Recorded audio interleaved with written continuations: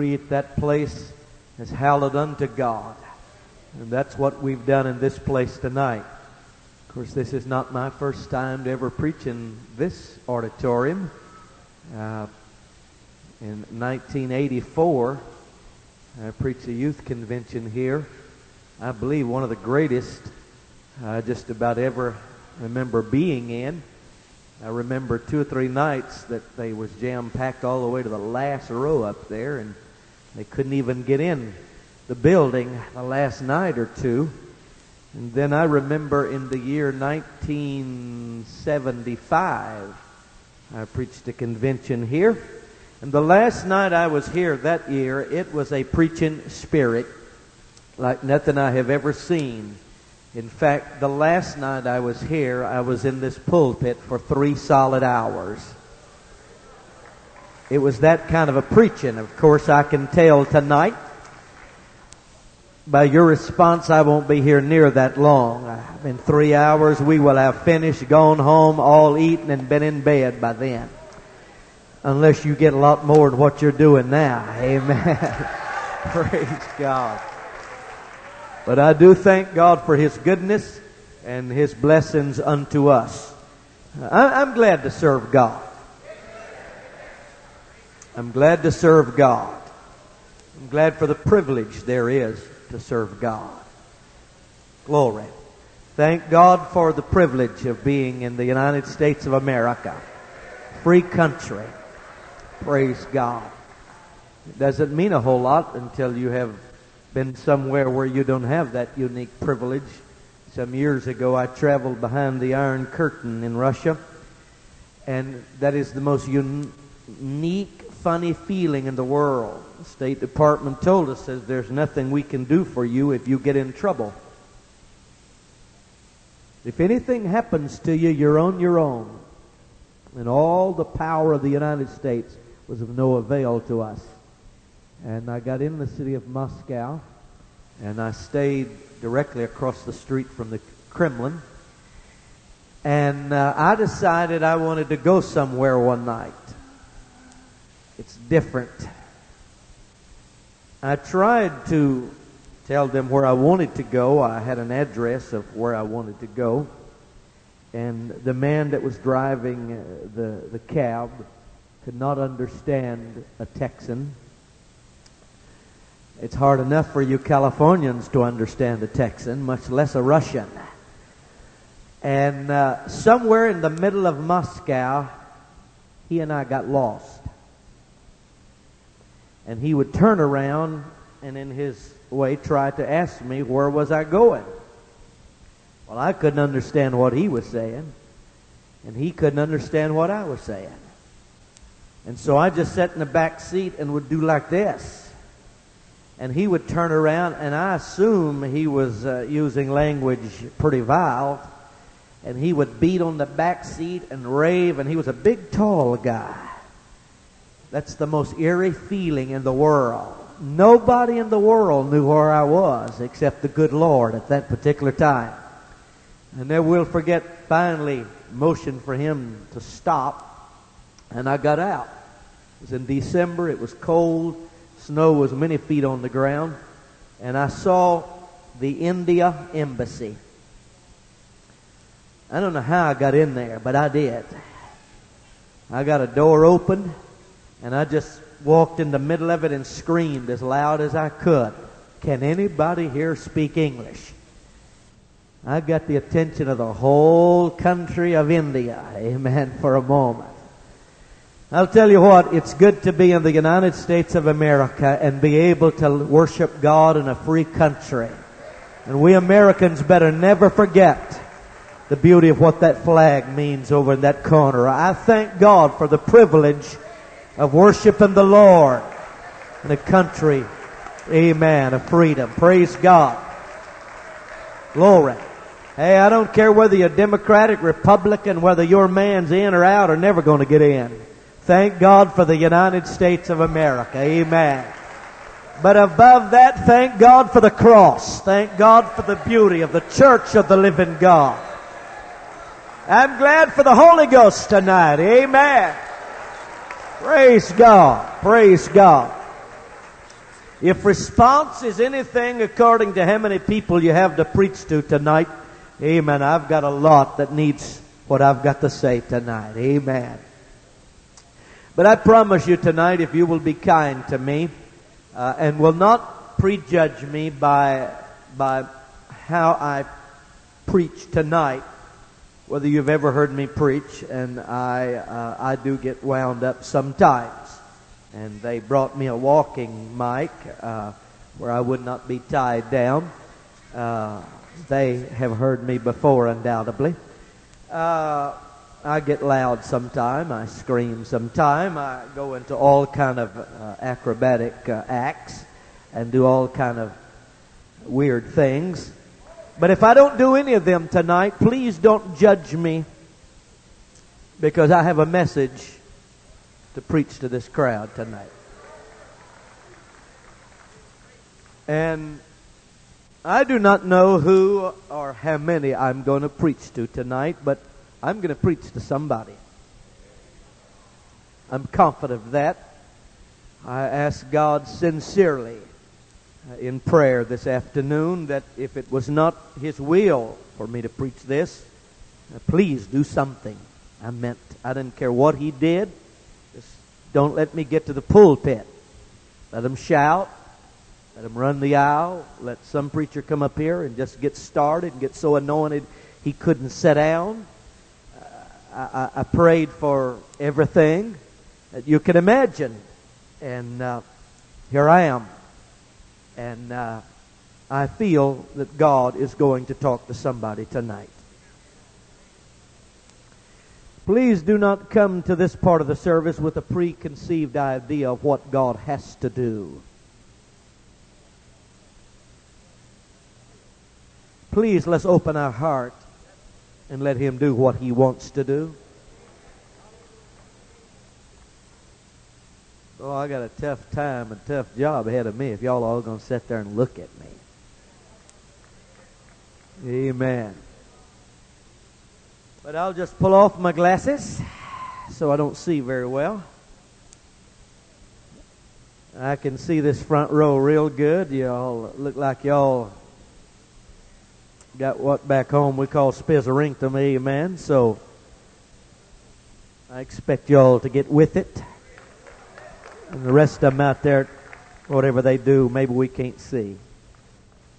Amen. I honestly ask you again, please do not prejudge anything that I'm going to say tonight by whether I do it the way I usually do. And some of you said, hey, usually by this time in the pulpit, you're already wound up in high gear and going about 100 miles an hour.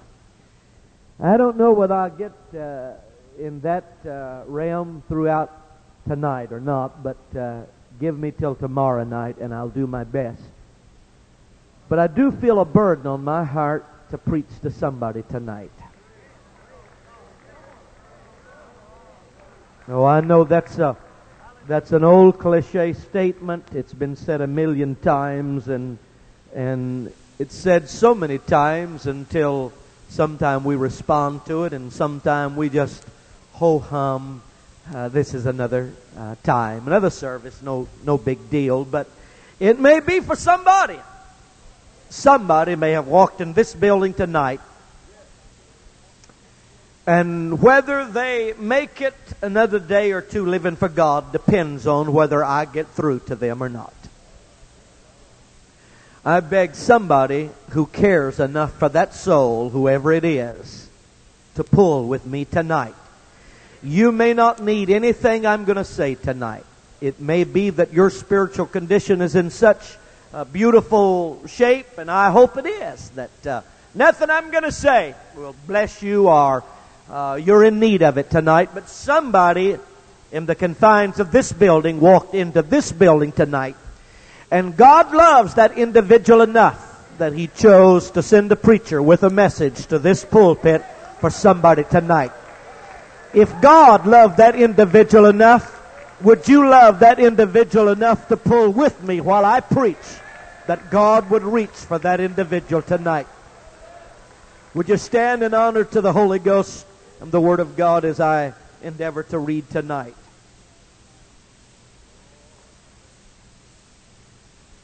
I am going to endeavor to read quite a number of scriptures, and if you have your Bible, please turn with me.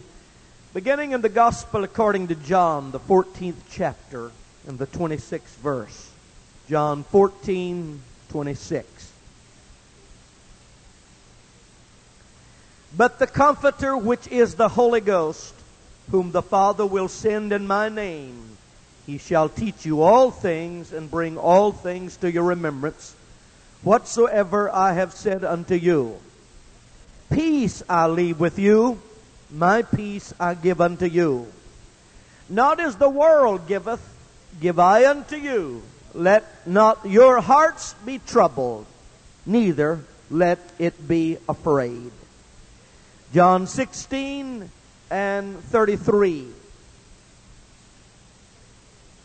These things I have spoken unto you, that ye might have peace. In the world ye shall have tribulation, but be of good cheer. I have overcome the world. Philippians, the 3rd chapter and the 12th verse. Philippians 3:12. Not as though I had already attained, either were already perfect, but I follow after, if that I may apprehend that for which also I am apprehended of Christ Jesus. Brethren, I count not myself to have apprehended, but this one thing I do, forgetting those things which are behind, and reaching forth unto those things which are before, I press toward the mark for the prize of the high calling of God in Christ Jesus. From the 13th verse of the 3rd chapter of Philippians, I'm only preaching tonight totally what I feel of the Holy Ghost. This is not a conference message, but this is heart preaching tonight, because I've come here reaching for somebody or a bunch of somebodies.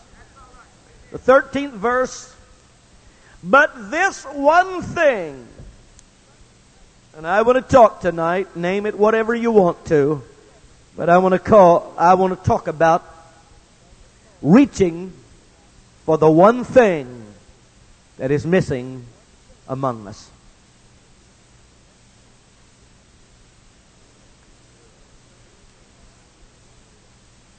Reaching for the one thing that is missing among us. God, I ask you tonight, some way and somehow, transcend time and space and reach out and touch this preacher, because I need you right now. And somebody in this crowd needs you, God. Let us find our perfect place in you tonight and have your divine and perfect will. In the lovely and holy name of Jesus Christ. Hallelujah. And everybody said amen. God bless you. You may be seated tonight. Follow me tonight. It may take me a long way to get to the point that I want to preach about. And a lot of times I'm known as a pretty long-winded preacher, but I promise you not tonight. I picked up today's paper and I came into your city, or into the city of Bakersfield last night, trying to get alone with God, because I wanted to hear from God, pre-adventure, that He would talk to me about somebody here tonight. And I picked up the paper, and reading today's paper, there was an article, and you may have seen it, about a sinkhole in Florida. And again, they said it is again swallowing up the earth. I don't know whether you paid any attention to it or not, but about a year or so ago, maybe a little bit longer, in the southern part, or in the central part around Orlando, in Florida, Suddenly a bunch of people woke up one morning to find that the ground had just opened up and begun to slowly swallow everything around it. They looked out their windows and suddenly they saw that the lawn furniture was disappearing. And before it was over with, this gigantic cave-in, it swallowed a Porsche car, it swallowed some other automobiles, and homes, and a lot of various things. The ground just opened up, and they were gone. And somehow people looked at it with amazement, wondering that possibly the whole earth underneath could this happen too, and just slowly it gives away, and finally it takes everything in its pathway. Scientists were called in, and they told them what had happened. There had been a long, long drought in Florida. And because there had been nothing coming down to fill in the underneath of the earth, the water level kept going lower and lower and lower and lower until there was nothing to hold up the tremendous weight of the pressure that was put on the ground, until not the surface problem, but a problem way deep down in the heart of the earth slowly began to give way until it began to buckle and cave in. They tell us that the words of the 80s and 90s are going to be words called stress and pressure. We are in a generation that has never seen the like we're seeing in our day. Don't stick your head in the sand, and don't tune me out, and don't leave me with your mind right now and say, "Hey, Brother Spears, that's all right. I've got the Holy Ghost. Everything's all right and fine. Just hold on a while." We are in a very pressurized day. It has been said, according to Time magazine, that in the past 30 years, doctors and health officials have come to realize that stress is becoming the nation's #1 problem. According to the American Academy of Family Physicians, 2/3 of all office visits to the doctor are prompted by stress-related problems. At the same time, the industry is becoming very alarmed because of what is happening in companies. $50 to $75 billion per year in America alone is being spent on stress-related problems. It is a major contribution to all of our heart problems, our cancer, our lung ailments, accidental injuries, even cirrhosis of the liver, and suicide, and this is only just the beginning. Now, the church is not exempt from the pressure and problem that the world is undergoing right now. Now, many people don't like to hear somebody say what I'm about to say, but receiving the Holy Ghost has not totally eliminated us from the pressure can of problems that we live in our generation. If there is one thing that we need, it is more than just another aisle-running experience, just another hoop and holler. We need something to fill our innermost beings until we are completely filled up to sustain the pressure problems that are going to come in our generation. Glory. Well, not too many amens so far. The church is very vulnerable. We are very vulnerable. Now, when I make the statement of being filled up tonight, I'm not talking about being born again. So don't anybody run off and say, "Hey, he's all washed up." But I'm just simply saying that Paul said there is one thing that I am pressuring myself to get. Everything else falls into a second category. But there is one thing that if I have to sacrifice everything that I am, everything I hope to be, just to obtain this one objective. I have got to have the peace of God in my heart more than anything else in all the world. I have to have it. I have to have it. Amen. Glory. Amen. I think the world is tired of it, and I'm sure tired of our plastic, our facade. We've walked into this auditorium tonight.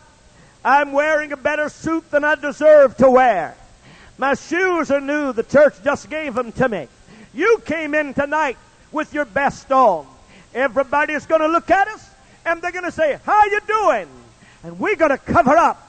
And we're going to come close to lying, because the church, the place to come when you're hurting, has become the place to come and put on the facade and say, hey, I'm doing all right. There's nothing wrong with me. But I'm preaching to some people tonight that are hurting on the inside, that are dying because something is missing on the inside here, and the world is caving in.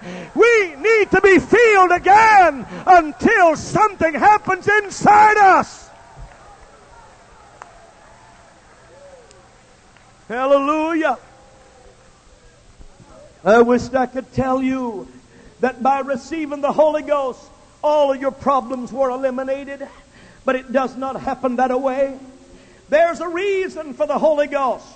Hang on, I'll try to give it to you in just one simple statement after a while. I have been preaching long enough, so I know that we live in a generation now. I have sat down and heard the sobs of preachers when they've said, Brother Spears, I can't take the pressure anymore. It's getting to me. I just don't know whether I can take it any longer or not. Come on, preacher. I know we don't want to admit it. We've come here with our facade on. We've come here with our plastic.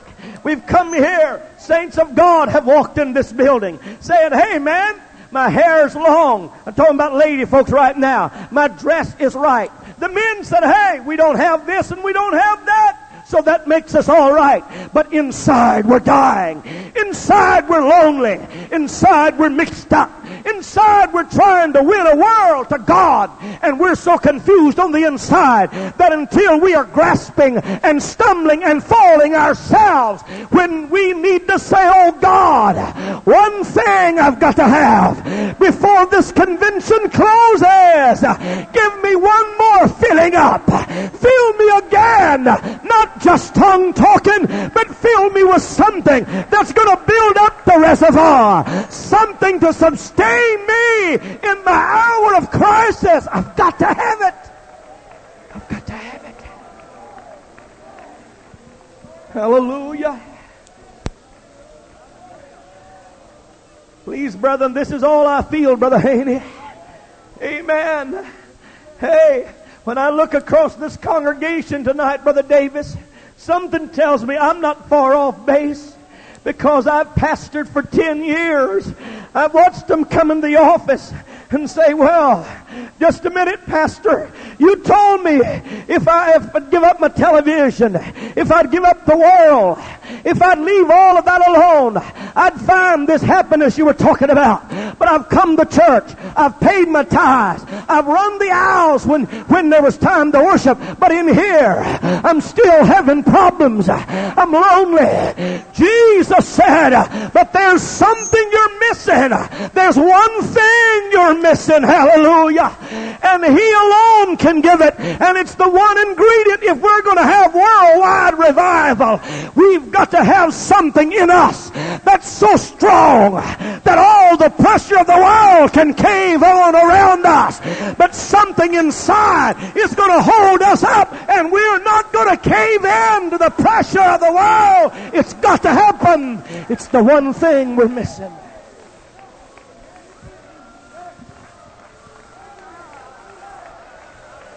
Hallelujah. Glory. I believe we have the doctrine. I'm sold on the oneness of God. I'm sold on the new birth. I'm sold on holiness. I'm sold on worship. I'm sold on that. I believe the Word of God. I believe in all of that. But it bothers me when I see more that's falling on the wayside than we're seemingly able to sustain and hold on. They pray through in our altars, but they don't last. Come on. They get the Holy Ghost, but they don't last. Somebody said they didn't get a good case of it. They did. But after a while, there's no refilling up. There's nothing to build up. And after a while, everything drains away. After a while, there's nothing inside. And the pressure begins to cave in. The pressure of the mind, the pressure of the job, home, family, everything. Until slowly it begins to crumble on the inside. But Paul said, one thing, I'm going to push everything out of my mind. I'm going to push everything out of my way. I hadn't got it yet, but I'm going to get it. I hadn't obtained yet, but I'm going to find that.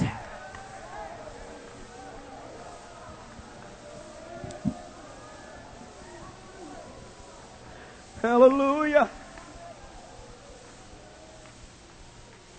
I'm glad I can't see the expression on your face, because I'm afraid some of you are staring at me and said, hey, you've lost your mind. But I hadn't lost my mind. If you wasn't scared to pull the facade off of your heart, some of you would reach in your pocket and you'd get a handkerchief out and you'd start wiping the tears, because pressure is building on you. You don't know what to do. You don't know where to go. Preachers' wives are ready to just throw in the towel. There are preachers sitting here that says, I can't take much more. What am I going to do? There's saints here tonight, 6 months from now tonight. If you don't get help, you're going to be out yonder in the world. And the sad thing about it is, it's not the world you want. It's something in here you hadn't found. It's something in here you hadn't found. But it is available. There is a place to get it. You're not going to get it in 30 seconds. You're not going to get it one night service. But if you'll make up in your mind, this one thing, this one thing, this one thing, I'm going to have it.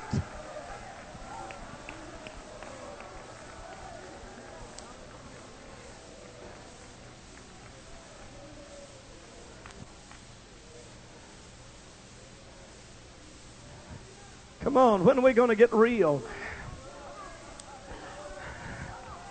This is the place, if you're going to cry, this is the place to do it.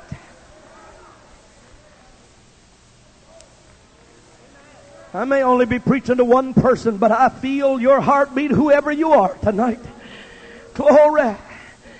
In the church, this is the place you're not supposed to show your weakness.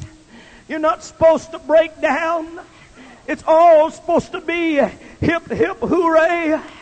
But if the church is not the place where I can come when I'm hurting, if the church is not the place where I can come when I'm stumbling, then it doesn't do me any good when I'm perfect. But the church is the place. It is the resource. It is the fountain. It is the joy. It is the hope. It is everything. It's here I come. It's here I ought to be able to say, I'm hurting. My God, does anybody care? I'm caving in. Does anybody care? And somebody will put their arms around me and say, yeah, I'm going to help you find it. I care for you. Don't give up. Don't throw in the towel. I know it's rocky. I know it's caving in where you're standing. I know the river bank of the world has eating away around where you are. But hold on. The river will subside after a while. The river will go down after a while. Hold on. Don't throw in the towel. I've seen them crawl out the back door saying, I don't want to go to hell, but I can't take it anymore. There's something still missing. I didn't find it. I've talked in tongues. I got baptized in Jesus' name, but I hadn't found it. I'll tell you where it is. Jesus said, my peace I give to you. It's the missing ingredient in the church, and we don't have it yet.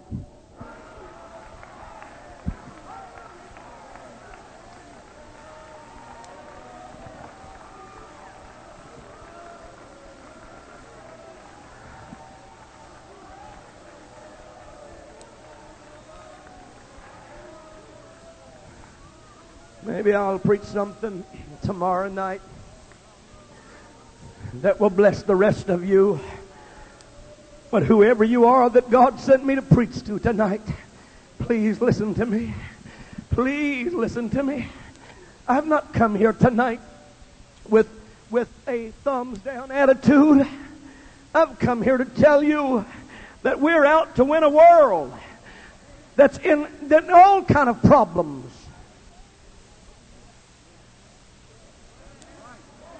Brother Cantrell, if the church,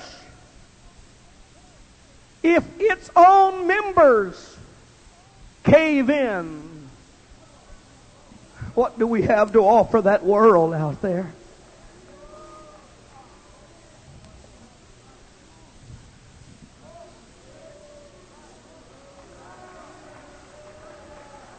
Somewhere there's something missing.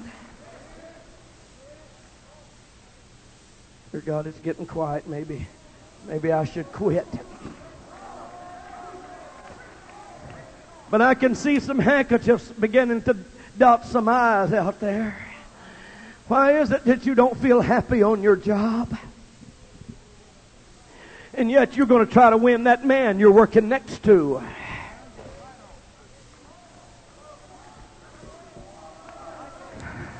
Come on, you're going to go out on that job or go to school and tell that boy or girl, you need to get rid of them cigarettes.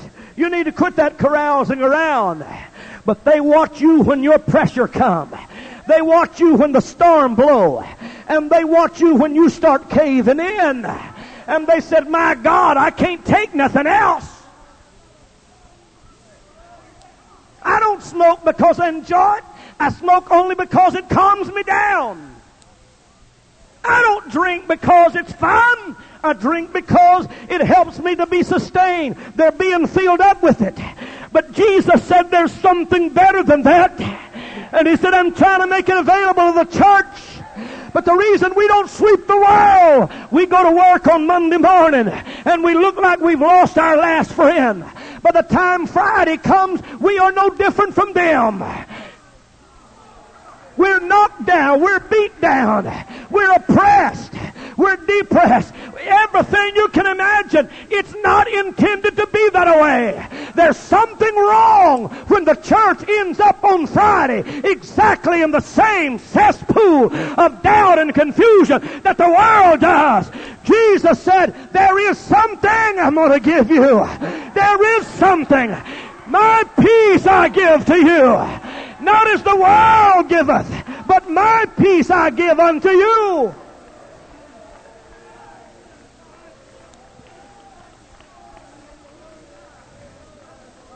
There is one thing that if you will study, and I'm sure you have, because your state here has been either blessed or cursed more than any other state by the guys from India that land on your shores and gather your youth and gather the people of your state to follow after them. Thank God it takes about 4 years for it to get where I live. Amen. But anyway, you're used to it. But you have been confused like I have. How some dude from India can come over here and tell some little old girl, hey, give up everything that you own. Get out there on the streets and start selling flowers. And they get out there and start selling flowers. Some other dude says, you do this. Sign over everything. And they sign it over. And now come on, you know better than I do. All of those people out there are not dingbats that need to be in the mental institution. There's worlds of them out there got college degrees. Some of them have given up lucrative practices to walk and follow. There's one thing that they do. Every one of them does this. The first thing they do is they take away from them all the material possessions. Because they know as long as an individual loves the material things, he cannot be devoted to the cause that he needs to be devoted to.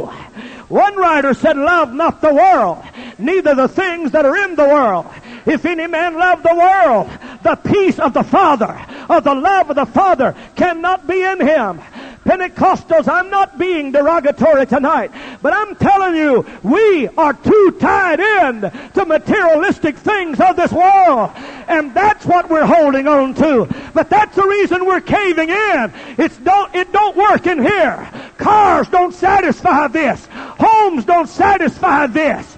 Material things don't satisfy this. There's only one thing that does that, and that's the peace of God. Nothing else satisfies the hunger inside. Nothing.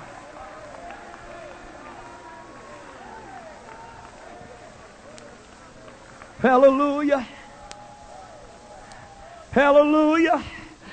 Don't get me wrong. I'm not fixing to take up an offering because I like things as well as you do. But come on, Pentecostals. None of us walked here tonight. There's nothing wrong with materialistic things of life. But our problem is, it is becoming our status symbol.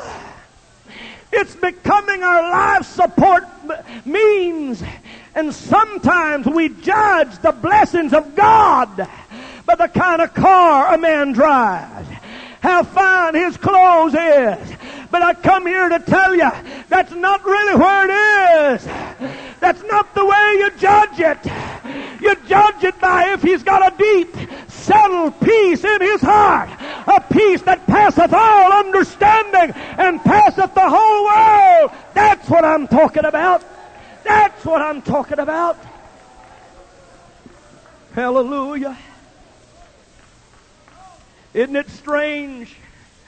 But when those gurus and get the people and they sell out everything and they give everything to them, I know it's only a short-lived, but they do find some kind of happiness. They say, hey, this is what I've been looking for. The pressure's gone. The trouble is gone. I'll stand on a street corner and sell flowers. I'll stand in the rain and sell flowers. Because why? I gave up everything. Because this man promised me something. Dear God, I'm preaching to the greatest blessed people in all the world. And yet we've got as much problems as the world has out there. There's something wrong when the church is weak and stumbling and staggering. And we're losing more than we're holding. And we're not holding them in the altar. And we're not holding them in the church. Hey, friend, it's getting quiet. I'm not here to tell you go home and sell everything out, but I'm telling you one thing. We better get our goal and our mind set on one thing. This one thing. Something has got to happen to me in here. Something has got to happen to me in here. Something has got to happen to me in here. Hallelujah. Hallelujah. Hallelujah. Glory. Somebody said, you're acting different than you have before. Yes, sir, because when I preached your convention a year ago, God spoke to me and I said it publicly. He said, go home and cancel every meeting you've got.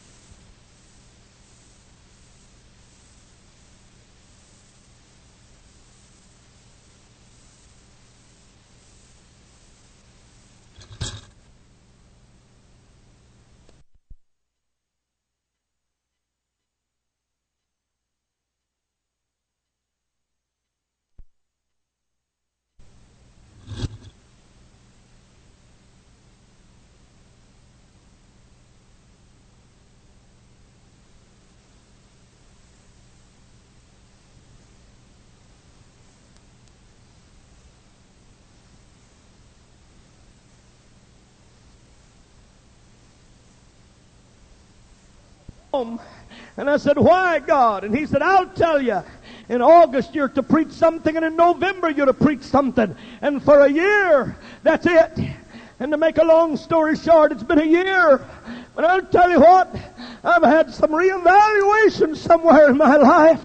I'm tired of going to services and preaching just whether you like it or not. I'm tired of just preaching and whether I get the response or not, and whether, well, man, do it this way and do it that way. When sitting in our audience, we're dying. We're dying. We're dying. We're dying with our holiness. We're dying with the truth, because in here there's something missing, and we're caving in, and we're caving in.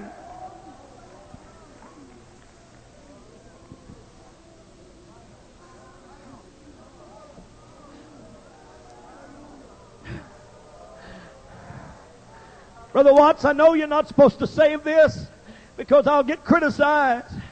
But it bothers me when I get that one periodical from headquarters every 2 or 3 months. And I flip over in a certain place of it, and it said, terminated. All of them didn't fall in sin. All of them didn't turn out to be drunkards. It just, some of them couldn't take it anymore. And they said, I can't take it, and I can't live a hypocrite. Here it is, I'm through. And when I look at that, Brother Cantrell, something says inside of me, A.D. Spears, don't ever forget it, son.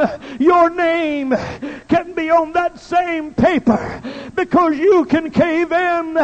When I see saints that stagger out the door and they say, Pastor, I don't want to be lost, but I can't take it anymore. I've jumped when you said jump. I've run when you said run. I've paid my tithes when you said pay tithe. I've lived holy. I got rid of my television. I got rid of my jewelry. I got rid of the world. I don't have anything, but I'm still not happy. Something is missing. Yes, sir. Something is missing, because the material things of this world don't satisfy the inside of the heart of man. And unless we Pentecostals get back to the basics and this one thing I desire, nothing else means anything.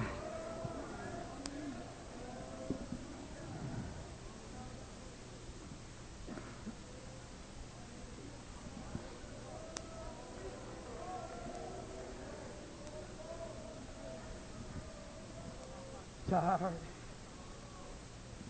confused, mixed up.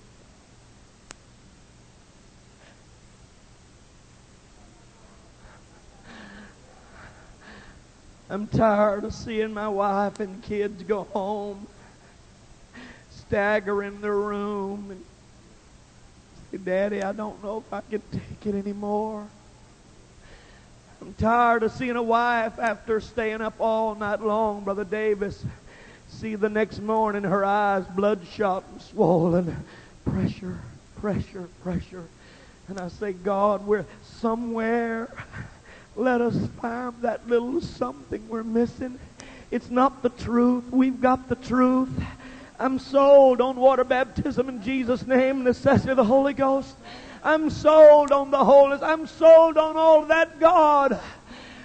You criticize me if you want to. But when I looked in this book and I took another look at myself, I found out the thing I was missing was real peace.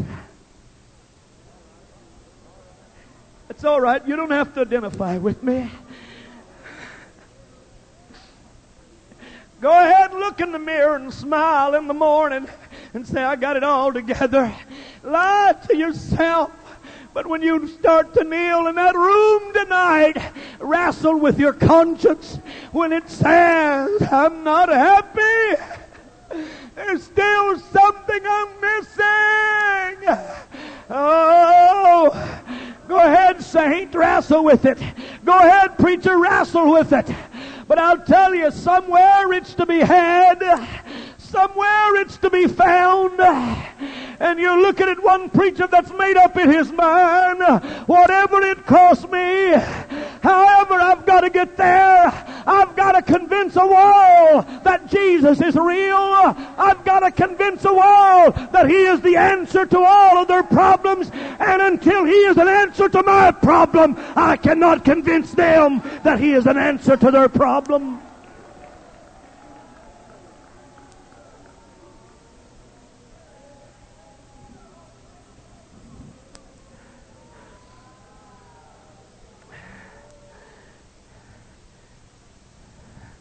Peace I leave with you. Peace I leave with you. Hallelujah. The most outstanding thing about the life of Jesus Christ to me was this. He can meet disaster and walk away from it still with the same calmness on the inside. And He said, I promise you, I promise you, I promise you that it's going to be available to you. I'm walking on thin ice right now when I say this. But come on, how many times have all of us, put me number one at the top of the list if you want to, have just said, if you'll just come get the Holy Ghost, that'll solve all of your problems. And 2 weeks later, they were in the office with the Holy Ghost and problems. Maybe none of y'all have had them to look at you and say, you told me all I'd have to do was give up the world, and I've done it. But I'm still lonely in here.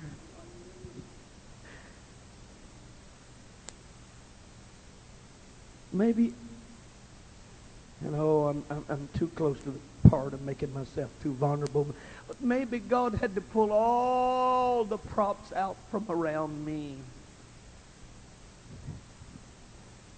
and let me be vulnerable to my own hurt until I got to see that the security of just saying you're in the church ain't the answer.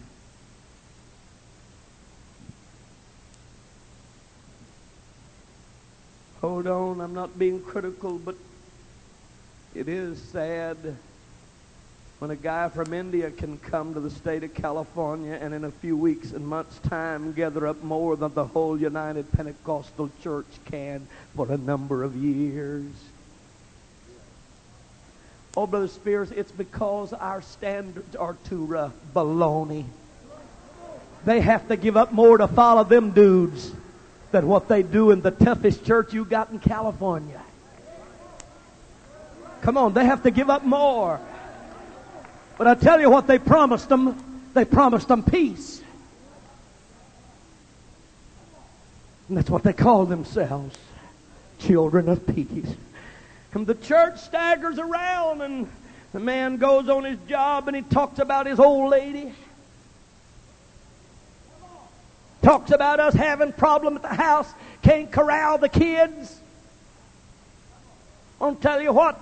I'm so tired of that preacher of mine. God, we had to go to church 5 nights this last week. Having a revival. I'm so tired of it. Hey friend, all you're doing is telling that man and woman on the job, you don't have it.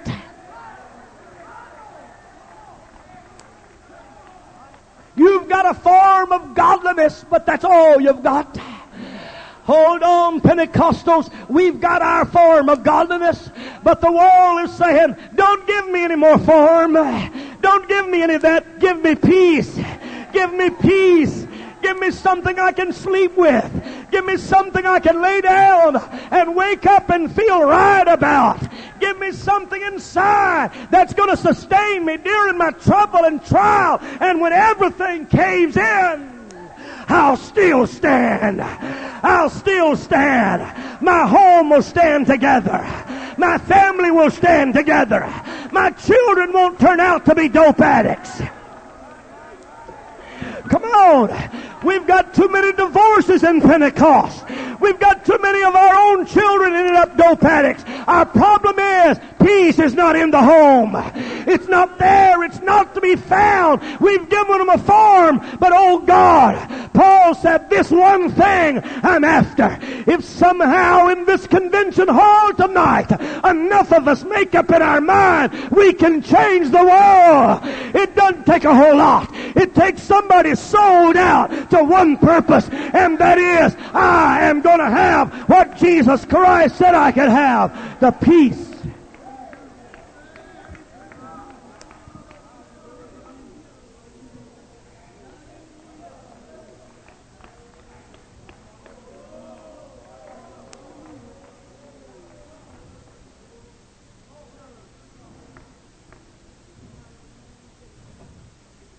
Allow me just to hurry and go ahead and close.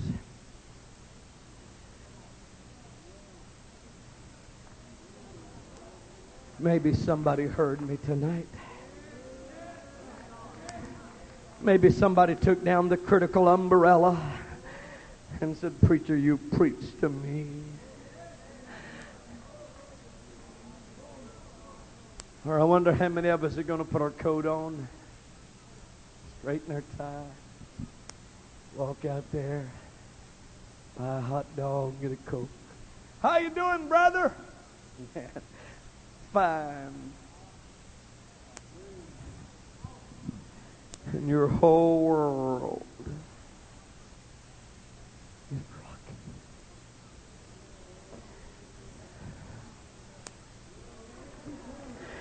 You'll walk back in here tomorrow night and they'll start church and they'll say, let's everybody love God. And you'll raise your hands and you'll say a few words because that's the thing to do, and everybody does it. And Brother Davis or Brother Payne, somebody come and we'll sing a song and we clap our hands, and that's what you're supposed to do. And then we're going to take an offering up and everybody's going to give, and that's what you're supposed to do. And then after a while the preacher will be there, and you're supposed to, look like you're halfway interested. And every once in a while wave your hand, and every once in a while nod your head. That's what we're supposed to do, and all at the same time on the inside of us, it's like a cancer eating away. It's like a cancer eating away. I'm unhappy, I'm unhappy, I'm unhappy. I can't find what I'm looking for. Where is it, preacher? Where is it? Where is it? Where is it? Maybe we need, somebody said it here tonight, we need to get out of the 2nd chapter of the book of Acts. Maybe, Brother Nations, it's the 4th chapter we're looking for. And they prayed until the place was shaken, and they were all filled again. Filled again. If an early church that was a miracle church, if an early church that could pray a man out of prison, if an early church that could see thousands get it one day, if it was of a necessity, and they sold everything they had, and they still needed to be filled again, but whatever they got filled with, they turned the world upside down by whatever it was. I'll tell you what it was. When they looked at them, they saw the peace of God in the heart, and they were first called Christians at Antioch because when they looked at them, they didn't see them crumble like all other Christians or all other religious fanatics. They saw them stand. They saw them not buckle. They saw them not give in. And they said, hey, Christ still lives. He lives in the heart of somebody. And they called them Christians because they acted like Christ.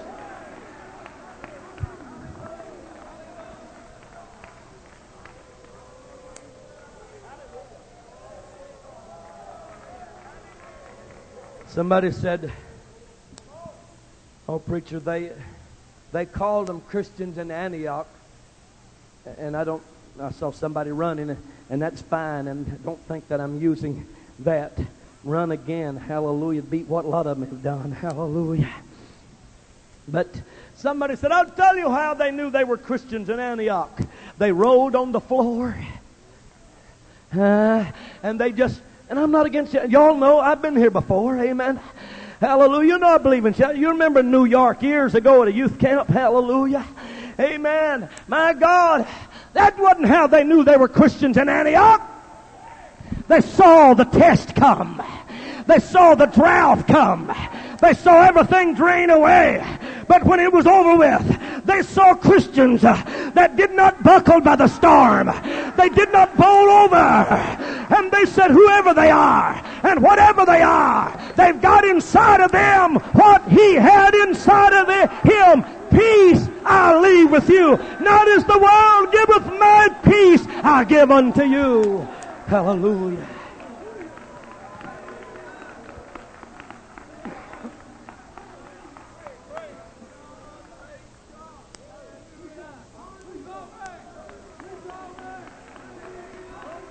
Hallelujah. Now, I didn't tell you couldn't run the aisle. I didn't tell you couldn't jump and shout. I'm just saying that wasn't how they knew they were Christians at Antioch. They had to recognize something in them that they recognized in Christ. Woo, hallelujah, hallelujah, hallelujah. But when they saw in them what he was known for, and this is what he was known for. If the storm came up, he just walked out on the bow of the ship and said, it'll be all right, fellas. Don't get upset. It's not going to go down. Hallelujah. If he walked to the grave where his friend was, he wiped a few tears, said, don't get upset. He's fixing to come out of the grave. If they brought to him the lame, he said, don't get shook. It'll be all right. When everything else caved in, he didn't. Because inside of him, there was a force like a mighty river. And he said, it shall be in you like a well of water, like a river flowing from deep inside of you. It's going to flow out. It's going to flow. It's going to flow. When the river stops flowing, you're going to cave in.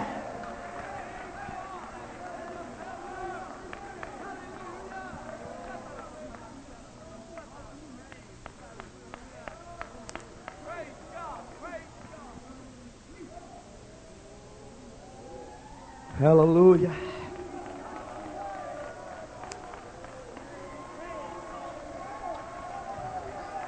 Hallelujah. This one thing I reach for, it is available. It is available. Come on, you don't have to live the way you've been living. You don't have to stay beat down. You don't have to stay discouraged. You can take the trial and come out. You can take the pressure and not buckle in. You can take the turmoil and still stand like a rock of Gibraltar. You don't have to give in. He said, my peace I'm going to give you. My peace, not like the world, but like I and only I can give. I'm going to give it to you.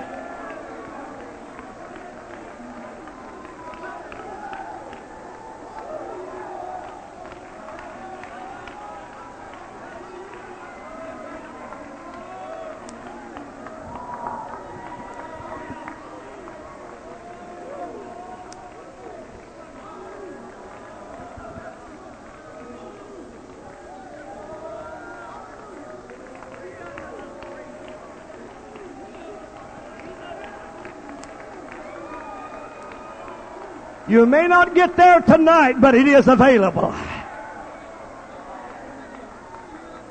Some of you are going to wish you'd have found it in a few weeks. It'll get rough where you are. You better pray to be filled again. You better pray that before this year convention is over, we're filled again. If we can get the Pentecostals filled with the peace of God, we're going to shake our world. They're going to knock at our door and say, what is it you've got? What is it? What is it? What is it? What is it?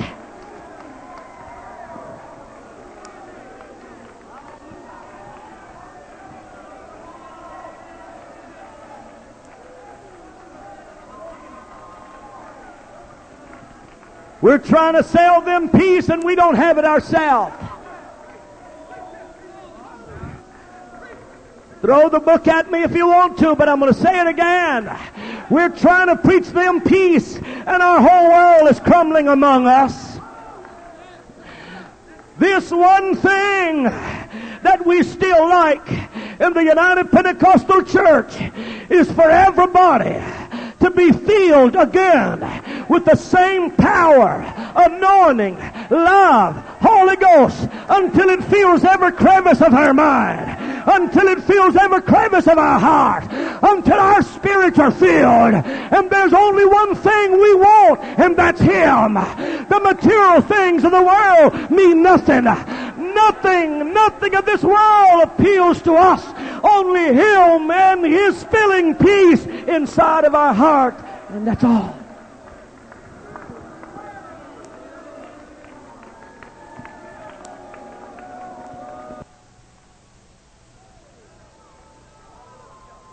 Would you stand, please?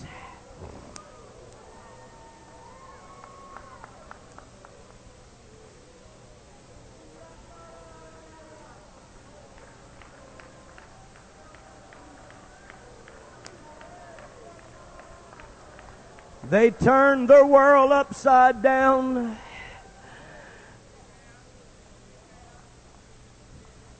With the most powerful ingredient available.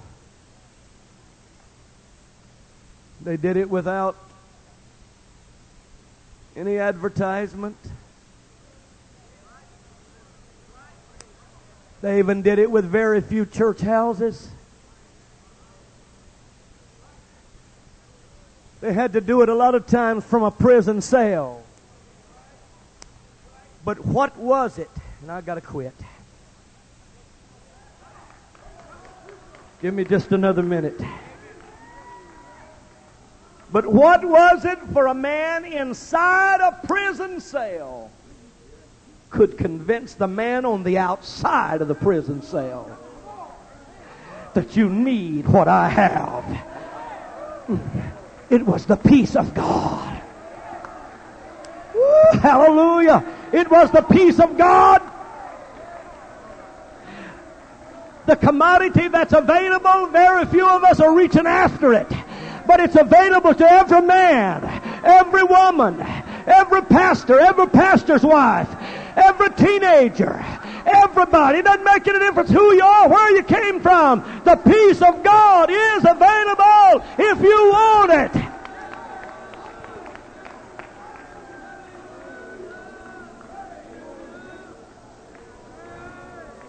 I don't know.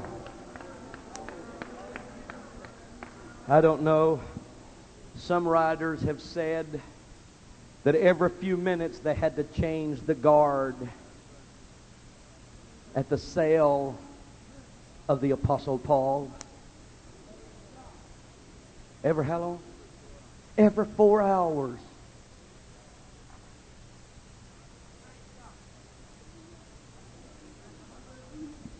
Something from him flowed out, flowed under the door or through the door or whatever kind of door it was, and got a hold of that heart of that guard, and he'd look in there and see a prisoner at peace.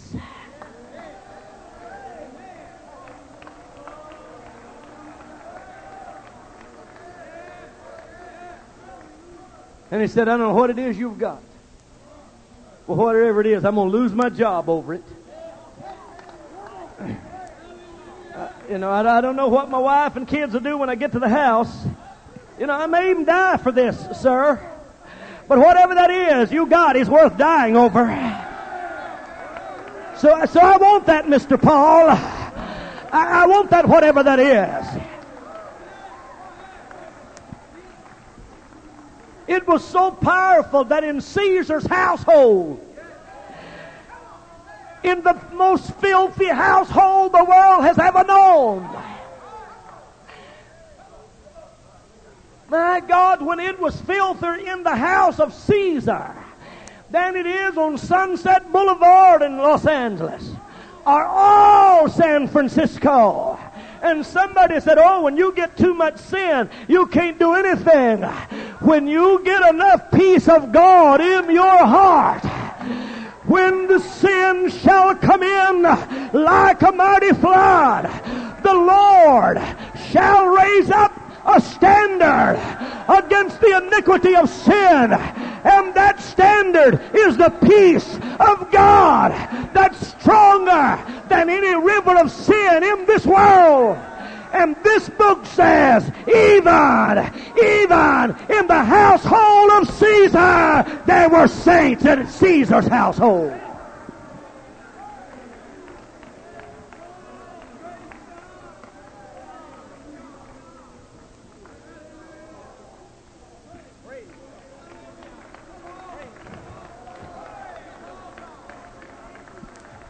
Hey, friend, when you and your husband or you and your wife both have the Holy Ghost and you can't even get along, you ain't got whatever they had in Caesar's household, that when they walked down through the house, the rest of them said, hey, whatever that is y'all have, we'd like to have it. Oh, I shouldn't close on a bad note like that, so I'll try to get off of it. Let me go back and say what I just said. Amen. But when you and your companion are at war and both of you claim the Holy Ghost and your neighbors know you're fighting like dogs, well, I'll let you bail it out right now, brother. Hallelujah. And then we wonder why we're not winning the world.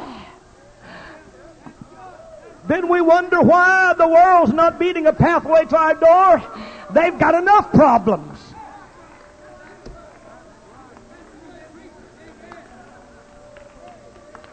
They say, man, you got to be crazy. You say, no, you come go to our church. Say, why do I want to go to your church? Well, if you go to our church, you can't do this, and you can't do that, and you can't do this, and you can't do this, and you can't do that, and you can't do this. We've got 42 things you can't do, and we've got 1.5 that you can do. And this is what that man looks at you and thinks. I'm caving on the inside. And you tell me I've got to give up all that, but I've watched you cave in under some of the same problems I have. And I can't take any more. So, buddy, I appreciate it, but I'm going to try the church down the street. But if he could ever... Now, hold on, all of you that got off the bandwagon because you thought I was throwing all the standards away, and I noticed some of you got off the bandwagon. We'll wait a minute and you get right back up. But I'll tell you what he would do, because I've seen him do it by the thousands. I've seen him lay down everything under the sun and give it all up if you could just convince them that they could have just a few minutes of peace and happiness in their heart.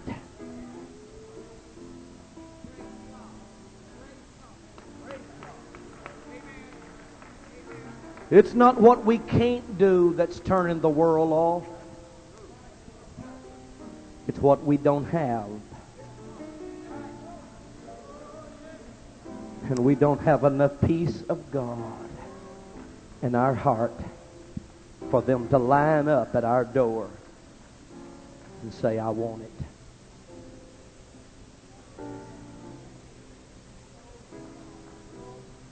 But Paul said, this one thing. I hadn't obtained it, but I'm after it. This one thing I'm after. I wonder what would happen at your church. I wonder what would happen at the church I pastor if only 50% of the people I pastor really? Oh, come on. Don't y'all put your head in the sand and act like y'all got it better out here than we do back yonder. I'll say it again, if we only had 50% in the church I pastor, only 50%, if I could get 50%, Brother Davis, full of the peace of God, including their pastor. When a sinner walked through that building, he could feel, he could feel it so strong that before we got through the song service, he'd be saying, "Wait, what? I have seen it happen." And I'm not closing on a negative note. And I will say that the last day, hallelujah, we're going to see it again. Because there's some people, there are some Jesus name Pentecostal believers who have made up in their mind it is available, hallelujah, and we're going to have it in our church. I'm going to have it in my life. I'm going to have it in my experience. And the world's going to be able to look at me and say, "I feel peace like a river flowing from your heart." And that's what I want. Would you love the Lord? Hallelujah.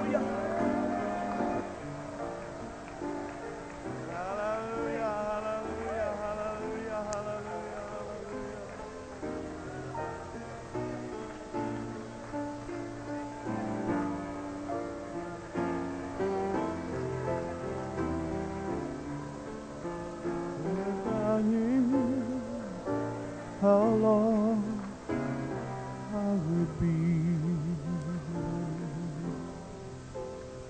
Thank you, Brother Steve. You know why I believe we're getting closer to that moment of restoration in the church?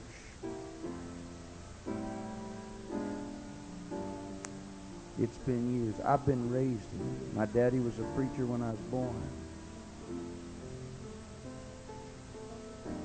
We've heard some of the greatest preachers, orators, scriptorians that I know of in this district, in this movement. But it has only been in the last year or so that I can recall hearing men of God step to the pulpit and say, "I'm lacking something." And I'm serious what I'm telling you right now. Because we've been programmed against that.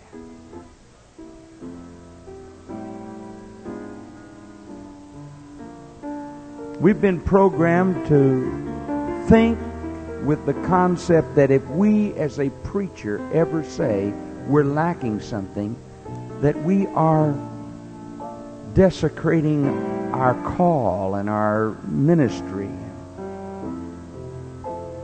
And I want to tell you what I've come to believe. That is a veneer. That is hypocrisy in the ministry.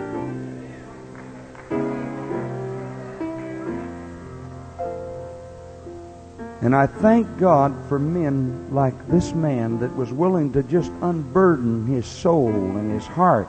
We heard from God tonight. We didn't hear a preacher's ego. We heard a man of God that opened up his heart to us. If we're going to have restoration in the body of Christ, we're going to have honesty, frankness, candidness.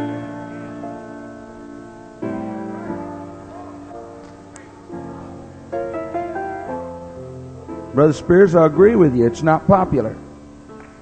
It's not popular in the UPC. It's not popular in the United Pentecostal Church. That's what UPC means. But it doesn't matter if it's popular with man. God is digging in this church. God's getting ready to do something in this body. And He's going to bring to the forefront some honest, frank, anointed, conscientious men that are not on ego trips, but they've come with a message to the church. And I'll just be honest with you, as this man of God preached tonight, I just went right along with him and examined myself. And I have went through some of the very things that he was talking about. And you have too, but you don't have to admit it. But I'm telling you, I have went through. And when the church is honest, we're going to all admit we've gone through those things. I'm so sick of these pedestals we put ourselves on. Like we're some great holy something. The only one that's holy is Jesus Christ.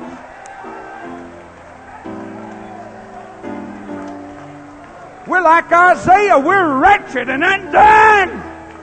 Woe is me.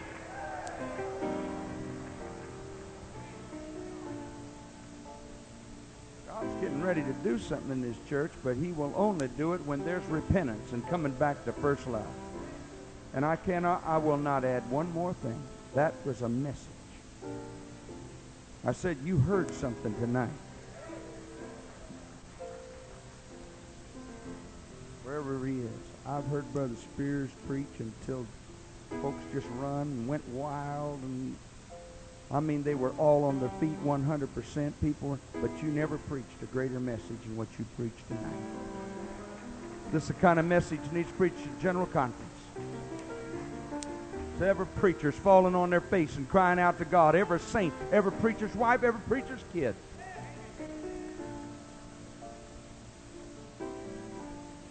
Praise God. Are you hungry for the Lord? Are you desirous of peace, inner peace? Come on, folks. I'd like to just close this, just getting as close as we can. Everybody step out from where you're at and just fill the front and fill the aisles and draw near to the Lord. We need that peace. If you're really hungry for it, step out and receive it tonight. Don't be ashamed of that inner desire and that longing. Come to God tonight. I'm coming, Jesus. I'm telling you, I want that inner peace that Brother Spears preached about.